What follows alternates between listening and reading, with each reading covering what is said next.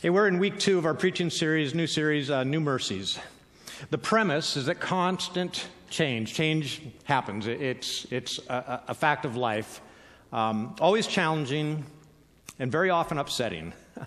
But in all circumstances and all situations, God provides new mercies for those who will lean into His will and His kingdom. Last week we learned from the teacher in Ecclesiastes that in the face of a fairly unpredictable world, 3 pieces of advice very quickly, starting in number 3. Life does have meaning. Even if we don't understand it, the Lord will clear the smoke and the vapor, the havel, and bring justice. And we talked about this last week. The best explanation, the best example, the best illustration of this is the life and death, resurrection of Jesus Christ. And the second thing that we learned from the teacher is to enjoy the simple things, the good and the bad. Both are actually good things from God. Hold life with an open hand. From our perspective, a lot of things seem inherently good, bad, whatever. And again, you've all experienced this. At the end of the day, you didn't know good from bad. God was the only one, and He did something amazing. And then number 1, and I kind of springboard off of this morning. Since you can't control your life, you should stop trying. Don't go overboard on that one. Like Douglas said, you got to keep trying. The only thing you have control over is your attitude. And this morning I want to talk about our attitude as it relates to something rather specific. Our attitudes towards God's apparent ways and means and methods of sanctifying us. That's a big church word of growing us in our faith. All right, I'm going to use growing and sanctifying interchangeably here. Just don't. It's not 2 different things.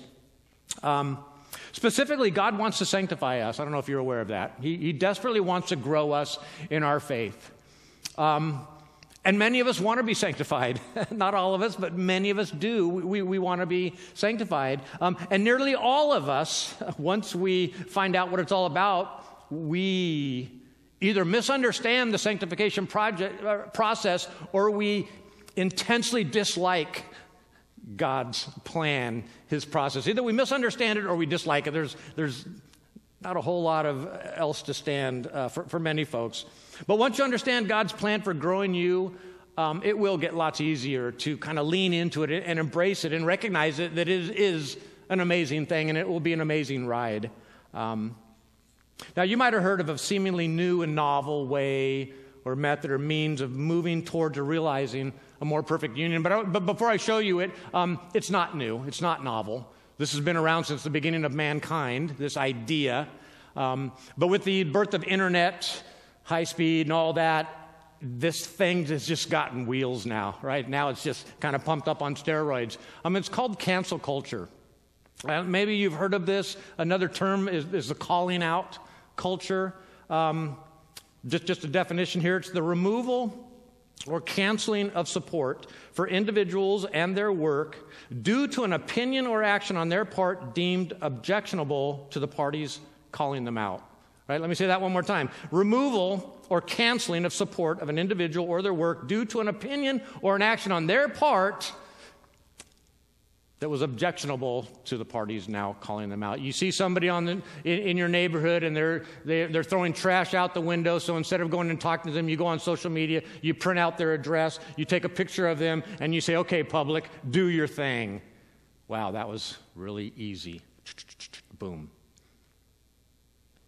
And then it just gets crazy. Typically, the individuals are called out on social media, kind of to magnify in the public arena what they've done, this horrible thing, and then a campaign to cancel them ensues. And there's a lot of different things you can do to cancel somebody, right? You can talk organizations into canceling their speaking engagements, right? We see that all over in our campuses and all over the place. And if it's a business that is deemed irresponsible or unchristian or something that you don't like, we boycott them, right? We don't give them attention. We don't give them the bullhorn that they want. We take it away by not participating, right? So there are different ways that we can cancel people. And with all of these types of issues, there's 2 really legitimate sides. I didn't recognize that at first. I had my opinion, right? You all probably have your opinion. But I kind of dug into it, and it's like there's got to be another side to this. So I'm just going to very, very quickly, some arguments for or against this cancel culture, what it does to us, the cons of cancel culture. And again, these are only the opinions that I held early on. I didn't hold any other opinions because I didn't understand. I never really bothered to look, right? One of the things that cancel culture does, it amounts to online bullying. Right? It can incite violence and threats even worse than the original offense being called out. Right? Rather than reasoned judgments, we get mob mentality, lynch mobs. Right? Vigilante justice, which is often wrong or overdone. Right? Or the call-out culture is not productive, does not bring about social change. Critics point out that the only one that feels good is the angry person making the angry post. They feel all self-righteous and they feel like, okay, I have changed society.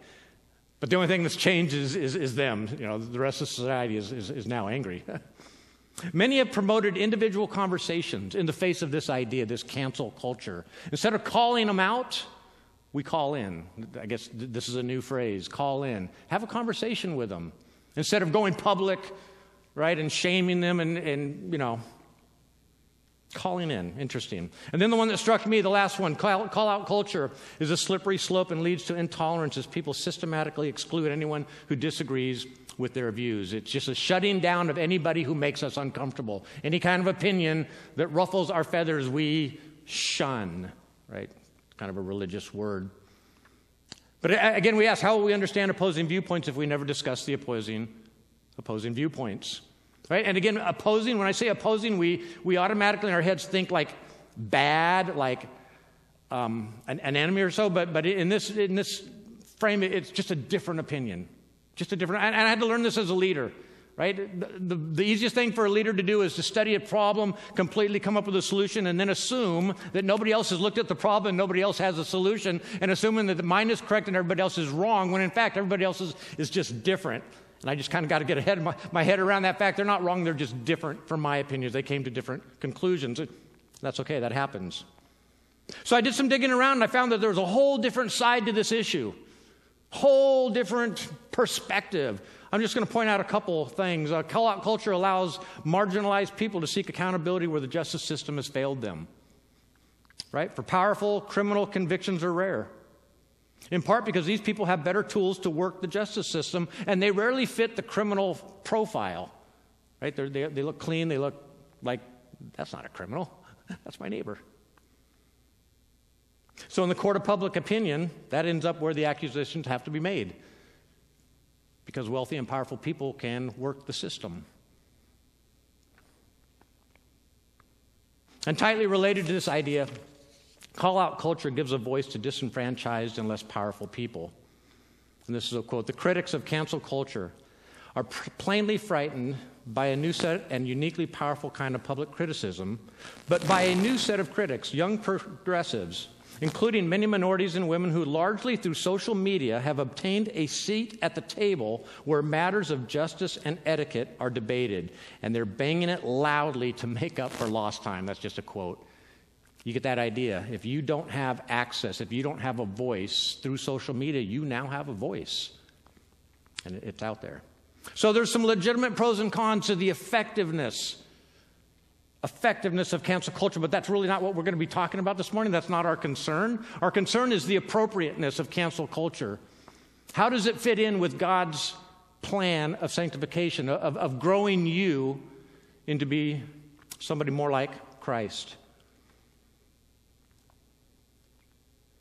Is it appropriate, right? Does cancel culture grow you as a Christian in the manner that God intends?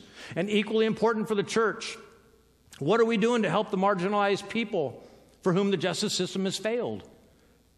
What are we doing to give a positive voice to disenfranchised and less powerful people, right? Why must they resort to cancel culture? That's something that all of us, that's not a their problem. That's not a them problem. That's an our problem. If we have not figured out a way to give voice to disenfranchised, less powerful people, that's our problem. It's not just theirs. That's on all of us. I'd like to suggest that because we misunderstand the answers to these two questions, we end up, again, intensely disliking God's growth plan for our lives, and society kind of remains a self-centered mess. But before we begin, we need to examine our hearts, right? A lot of you are sitting out there going, I don't participate in cancel culture. This is a list. Paul makes use of these lists. He's got several of them, right? I think there's one in 1 Corinthians. And he's just talking about the things that are bad, right? Like avoid this stuff. Don't do this stuff. He's really, really clear. Don't do this stuff. Sexual immorality, impurity, debauchery, idolatry, witchcraft, hatred, discord, jealousy, fits of rage, selfish ambition, dissensions, factions, and envy, drunkenness, orgies, and the like, right? Again, just as one of Paul's lists of really, really, really bad things to avoid, right? These things don't mesh well with God's kingdom. And my question is, have any of you relationally, and just be honest, have any of you relationally canceled these kind of people from your life? Have any of you verbally canceled any of these kind of people in your life to other people in your life? And if you have participated in cancel culture. I'm not trying to harass you. I'm not trying to make you feel bad. Again, if you answered yes, or you hesitated, or you found yourself rationalizing, well, you've participated. And again, search my heart, oh God, is all I'm driving you to do here. Understand something. You shouldn't do these things. I want to make that super, super clear. But these things, that's our mission field. I want you to wrap your heads around that. This is our mission field. People who act like this is who God sent his son to die for, and who Christ calls us to join his mission in redeeming this stuff in people. That's our mission field. The fact of the matter is, again, I don't want to make anybody feel bad. We all desire to be around pleasant people. We all desire not to be around unpleasant people, right? That's totally natural, and we totally understand that. In fact, read an article, Dr. Jennifer Kearns. She talked about the pleasure-pain principle and the reality principle. In the article, she writes that there are basically two ways to approach life. The first, the pleasure-pain principle, and then the reality principle. And we all begin with the first, and then some of us eventually make it to the second, but some of us don't, right? We stay at that first principle. And the first way of approaching life is by avoiding pain and seeking pleasure. Very simple. If it feels good, then eat it, take it, do it. If it feels bad, spit it out, get rid of it, avoid it, right? Very simple. And it works really well for most organisms, right? That's the way they survive. They get rid of viruses and bacteria, and it works great. And for human beings, it works great for a little while too, right? When you're a little baby, right? If you feel good, you coo and you smile, and mom comes and everything is wonderful. And if you're not feeling good, you scream bloody murder, and again, everything gets solved, right? Pain, pleasure principle. But we're not babies. We're grown-ups now. The second way of approaching life is by facing the reality of the pleasure-pain principle. It's a dead-end road. It doesn't work for human beings who want to grow.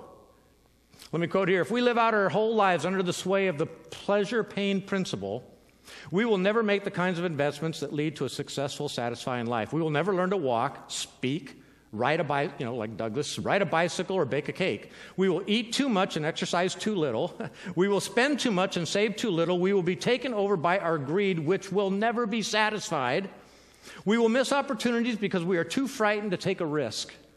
We will avoid having intimate relationships, or really any relationships at all, because relationships by definition involve conflict, pain, and separateness, which we will not be able to stand, even though that means we will never love or be loved. In other words, we will waste away because we never challenge ourselves to do anything meaningful. Anything that means anything. So that Freud called the pleasure-pain principle the nirvana principle. You all understand what nirvana, right? This other world where there's no pain, just pleasure. But Dr. Kearns, who wrote the article, she says that, but when you stop and think about it, nirvana in reality is a pretty miserable place given our current condition, needing to grow. We grow our minds by learning through experience, by facing frustration rather than evading it. It cannot happen in a vacuum. It cannot happen without pain. It cannot happen in nirvana. And see, as Christians, we all kind of hope and pray and we gravitate toward this nirvana existence, but God I don't think that's where God wants us to be, right? He calls us to be where nirvana isn't, where there's horrible things going on. That's where he calls us to step into. We must push ourselves to engage with the real world in all of its complexities, with all of its challenges, in the face of its uncertainties and even our fears. We must feel the burn. That got political there. Hard work grows the mind, right? I think of calling in rather than calling out. And now I want to compare all of this with Paul's words from chapter 12 of his letter to the Christians in Rome, right? I'm going to start Romans chapter 12, verse 1. Therefore, I urge you, brothers and sisters, in view of God's mercy. Now, just kind of back up a second. If you look at this book of Romans, this letter that he wrote to the Christian church in the city of Rome, from chapters 1 through 11, all of the references to agape love have been about God. Right? The 11 chapters, just how amazing God has been, how much he gives us mercies and grace and forgiveness. I mean, he's just crazy amazing. 11 straight chapters, but now in chapter 12, the focus swings, radically swings. And now, in spite of our newness in Christ, right, we're dead to sin, we're alive to God, right? We get that, right? Holiness isn't automatic and it's not inevitable, right? It's something that we have to work at. I know a lot of people feel, growing up, well, I'll just go to church and problem solved. Nope. No matter how often I went to church, if I didn't engage with what was being done and what was being spoken, I'd go home. It was like I'd never been in church. So it's not automatic, it's not inevitable. So pleas for good behavior have to be made and reasons have to be given. And that's really chapter 12, 13, 14, and 15 of the book of Romans. Paul, he gives reasons, he makes pleas, and he says, here's why. And why? Because growth isn't inevitable and it's not automatic. So he's got to give step-by-step instructions. So starting in Romans 12, he proceeds to tell us that in view of 11 long chapters of God's mercy, we need to do two things first. Two things first, right? This is the first of two things to do first.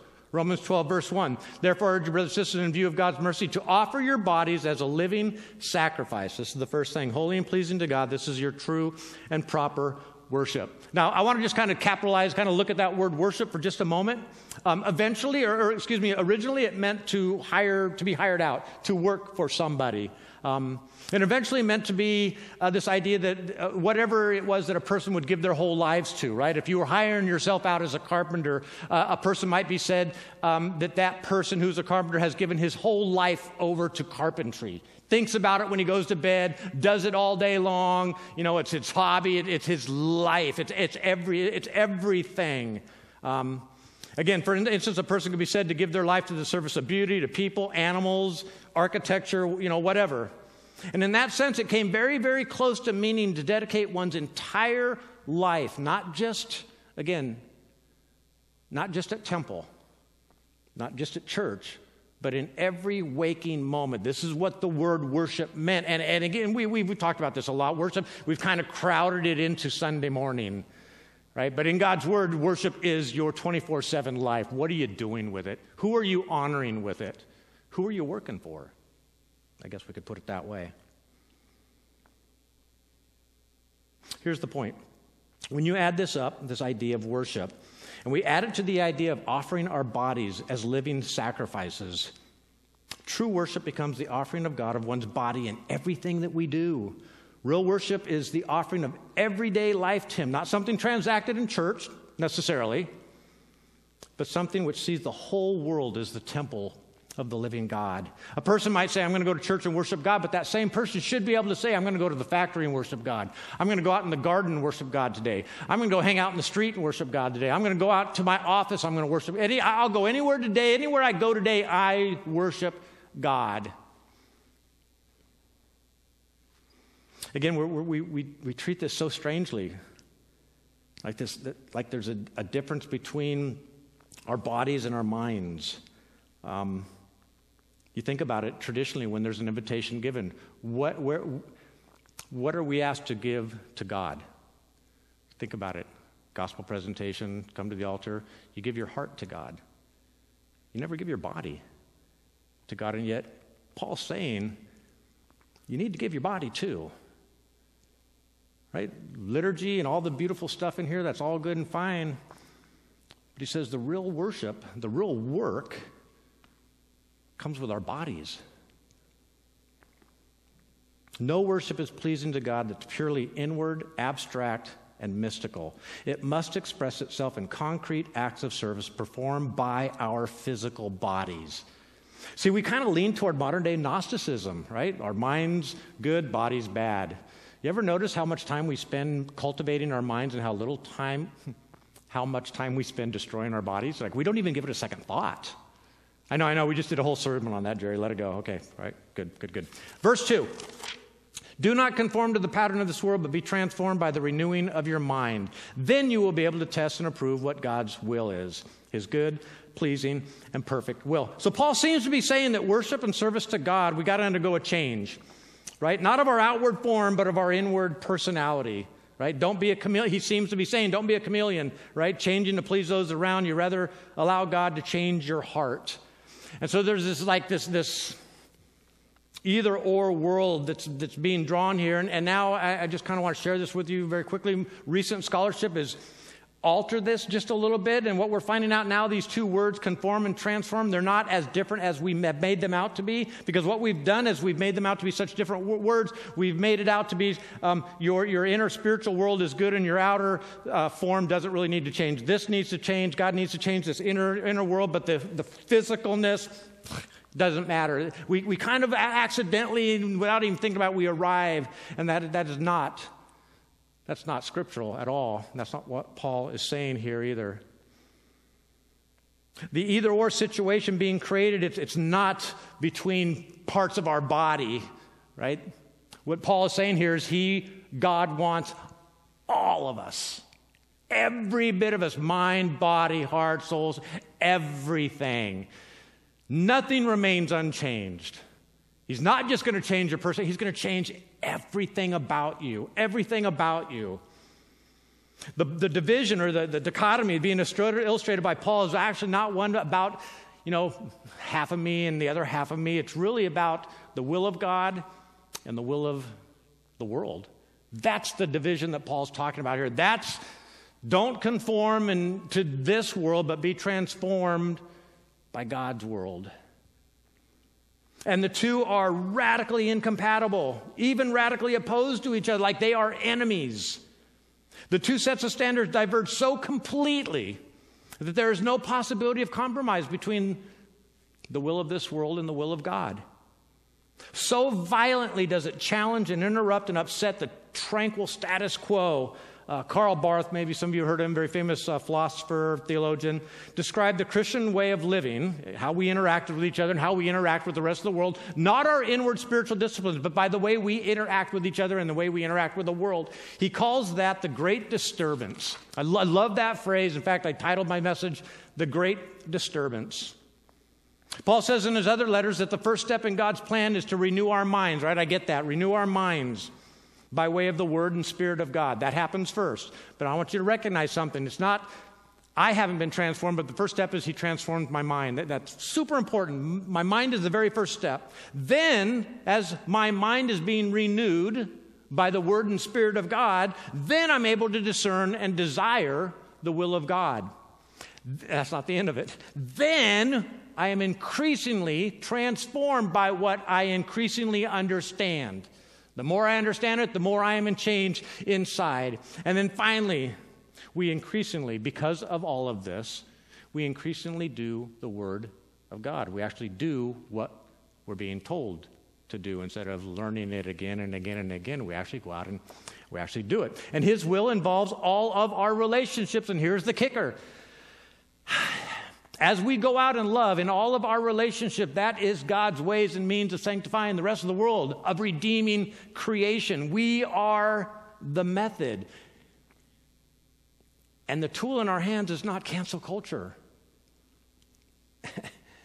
It's a message that's very difficult. We're going to get into that.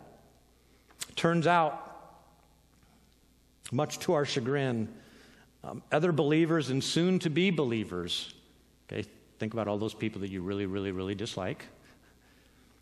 They're actually God's way of transforming us. Nobody likes that idea. Listen to this. This is Romans 12, 4 and 5. It says, for just as each one of you has one body with many members, and these members do not all have the same function, so in Christ we, though many, form one body, and each member belongs to all the others. Right? So we're to offer our bodies to God in our transformation by the renewal of our minds because of his mercy, right? And this is where it gets difficult. Right? We're to love and serve one another as the body of Christ. Why? Because we are one body in Jesus. And so that first part, he transforms our mind. We understand his will. We then go out and do his will. And apparently, two things are going to happen as we go out and do his will. We are going to be sanctified and the world is going to be redeemed. As we go out and do his will. Not as we study it. Not if we stop at the transformation of our minds or the renewing of our minds, the eventual transformation of our minds and our will. It's got to go all the way to the very, very end of actually doing the will of God and going out and loving people who we don't like. In fact, we don't even want to be in the same room with them. But God seems to be saying that person, that's my sanctification plan for you. And not only is it my sanctification plan for you, it's my plan to reignite their faith. And I need you to go love them. And I know you hate them, but I need you to love them. That's my plan. Like, wow, isn't there a better way of doing this? Can't I just read a lot and pray a lot? And it's like, nope. We got to go out with our bodies. And we have to do these things with our bodies. Hands and feet. And then in the last third of chapter 12, the cream on top with the cherry, right? This is the part that we kick and scream about. Well, we argue and we debate about it, whichever way you want to put that. Do not take revenge, my dear friends, but leave room for God's wrath, for it is written, it is mine to avenge. I will repay, says the Lord. I read this this passage, and another passage always comes to mind, and I kind of parallel them in my mind. 2 Peter 3:9. You're not going to see it up there. I'm just going to read it here. The Lord is not slow in keeping his promise, as some understand slowness. Instead, he's patient with you, not wanting anyone to perish, but everyone to come to repentance. See, he's lovingly patient with you, and he wants you to be lovingly patient with the people that you cannot stand to be in the same room with. And more often than not, again, that person is God's chosen instrument to grow you and to grow them. If your enemy is hungry, feed him. If he's thirsty, give him something to drink. In doing this, you will heap burning coals on his head. You're not shaming them. This phrase simply means that they will recognize the error of their ways, and they will go, oh, I need to change. Again, so it's not shaming them. I just want to make sure we're clear on that. Do not overcome evil. Do not be overcome by evil, but overcome evil with good. Why?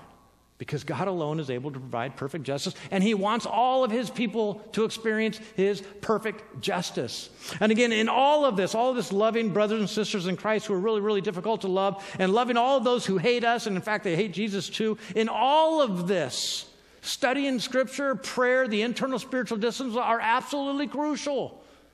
They are the first step. They are what leads to the transformation of the renewing of our minds and the transformation of our minds. But the transformation of us, our bodies, is going to require us to leave this place and go out and offer our bodies to our neighbors, right? The ones that's a stranger, that's so strange that you don't even want to talk to them. But God seems to be saying, I need you to talk to them. I need you to go talk with them. It really is all about attitude. If we see difficult people and situations as an aberration or a punishment, we will always avoid these situations and will remain unaffected. And there's nothing that God wants less than for us to remain unaffected.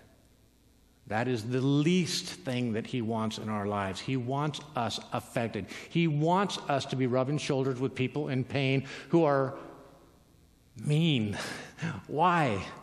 Why? Because that's our sanctification process. That's how we learn to love. Right? I don't learn to love by loving somebody who's really, really lovable. That requires zero effort. But to try to love somebody that I can't stand, wow, that drives me to my knees. That forces me to pray. But if we see these people in these situations as God offering us and them new mercies, that changes everything. It changes everything, right? So what's so disturbing about this Christian ethics found in Romans 12? Here's what Paul seems to be saying about difficult people and situations that force change on us when we don't want anything changed, right? The great disturbance is the way God changes you. It's the way he gives a voice to disenfranchised and less powerful people. It's the way God helps marginalized people for whom the justice system has failed. The great disturbance puts an end to cancel culture. If we love these people rather than calling them out, and it changes everything, changes the whole landscape. People will follow because they'll see that was nice.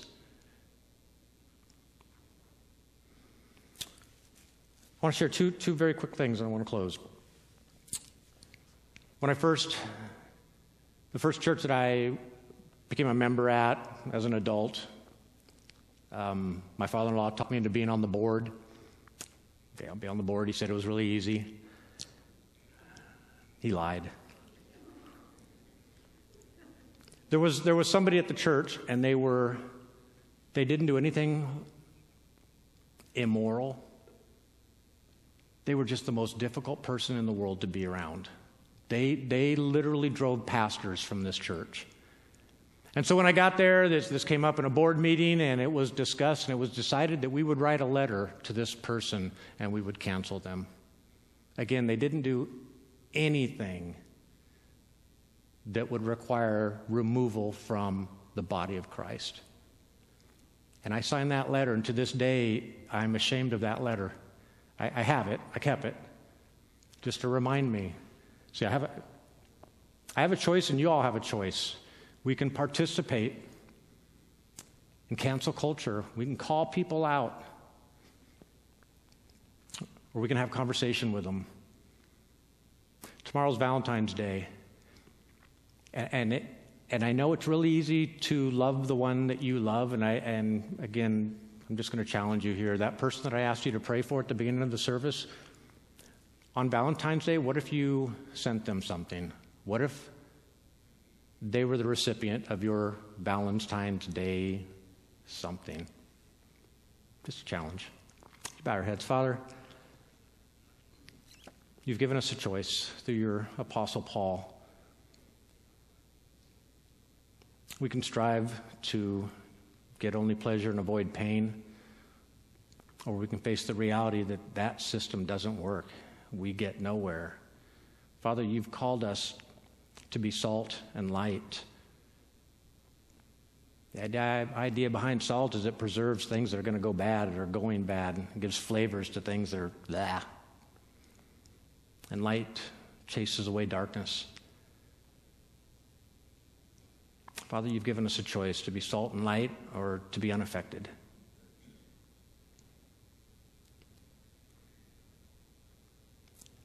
Father, give us the courage and the renewed mind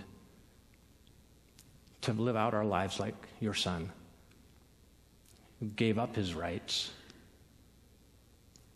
He did not claim, did not demand those rights,